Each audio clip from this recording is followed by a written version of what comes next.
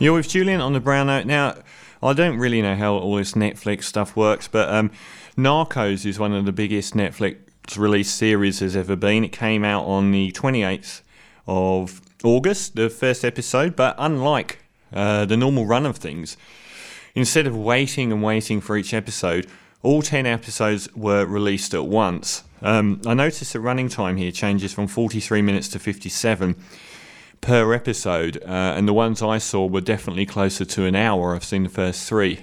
I would assume this is down to extremely explicit content which may be removed in other markets. It's directed by Jose Padilla, who's a Brazilian who is famous for his documentaries about the Brazilian drug squad, the Elite Squad movies, 2 of which he made, which got him a lot of attention. And he's done a really good job, I feel. He's done an overview of the pretty much adult life of Pablo Escobar from the late 1970s, when he was a smuggling kingpin who didn't really have any idea about cocaine. Cocaine was then really being produced through Peru. And the biggest... It was a funny thing about it was that I can't remember if it was in Chile. I think Chile was going to be the world's biggest market for cocaine, or the biggest distribution country. And they went and shut down just about all of these labs and shut down a lot of the Peruvian operations. So they decided then to smuggle it into Colombia and out from Colombia into Florida initially, which caused almighty chaos in the late 1970s. And the number one kingpin of it was obviously Pablo Escobar, who was the self-appointed head of the Medellin cartel, and at times believed to be raking in, well, his worth in the 90s is assumed to have been at $30 billion US, which is still probably the highest of any crime figure comparable. Even if you adjust it for inflation, it's still higher than El Chapo is now, the Mexican drug lord that recently escaped for a second time. It follows a pretty chronological story.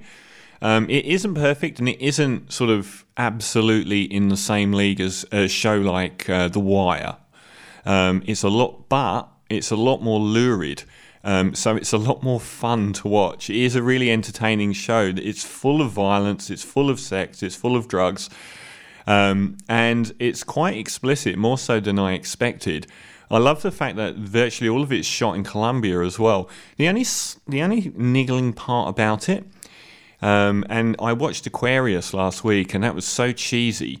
But one of the worst things about that was the main cop, the American cop, the young guy, and it was so useless and pointless as well.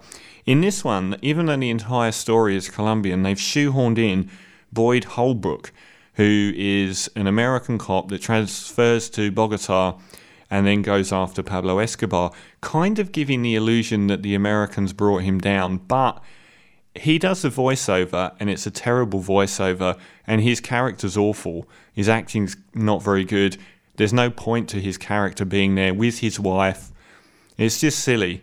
It just doesn't really add anything to what's going on. All of the Colombians in it are excellent, and the guy that plays Pablo, Wagner Moura, is superb. I think he does a really good job. So it's well worth checking out. It's an exciting, lurid tale. It's got lots of naughty content in it, but it's a great deal of fun to watch. So Narcos, I thoroughly recommend.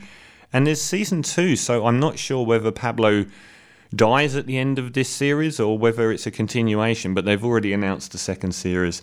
From the one of 2 feature albums, Depression Cherry...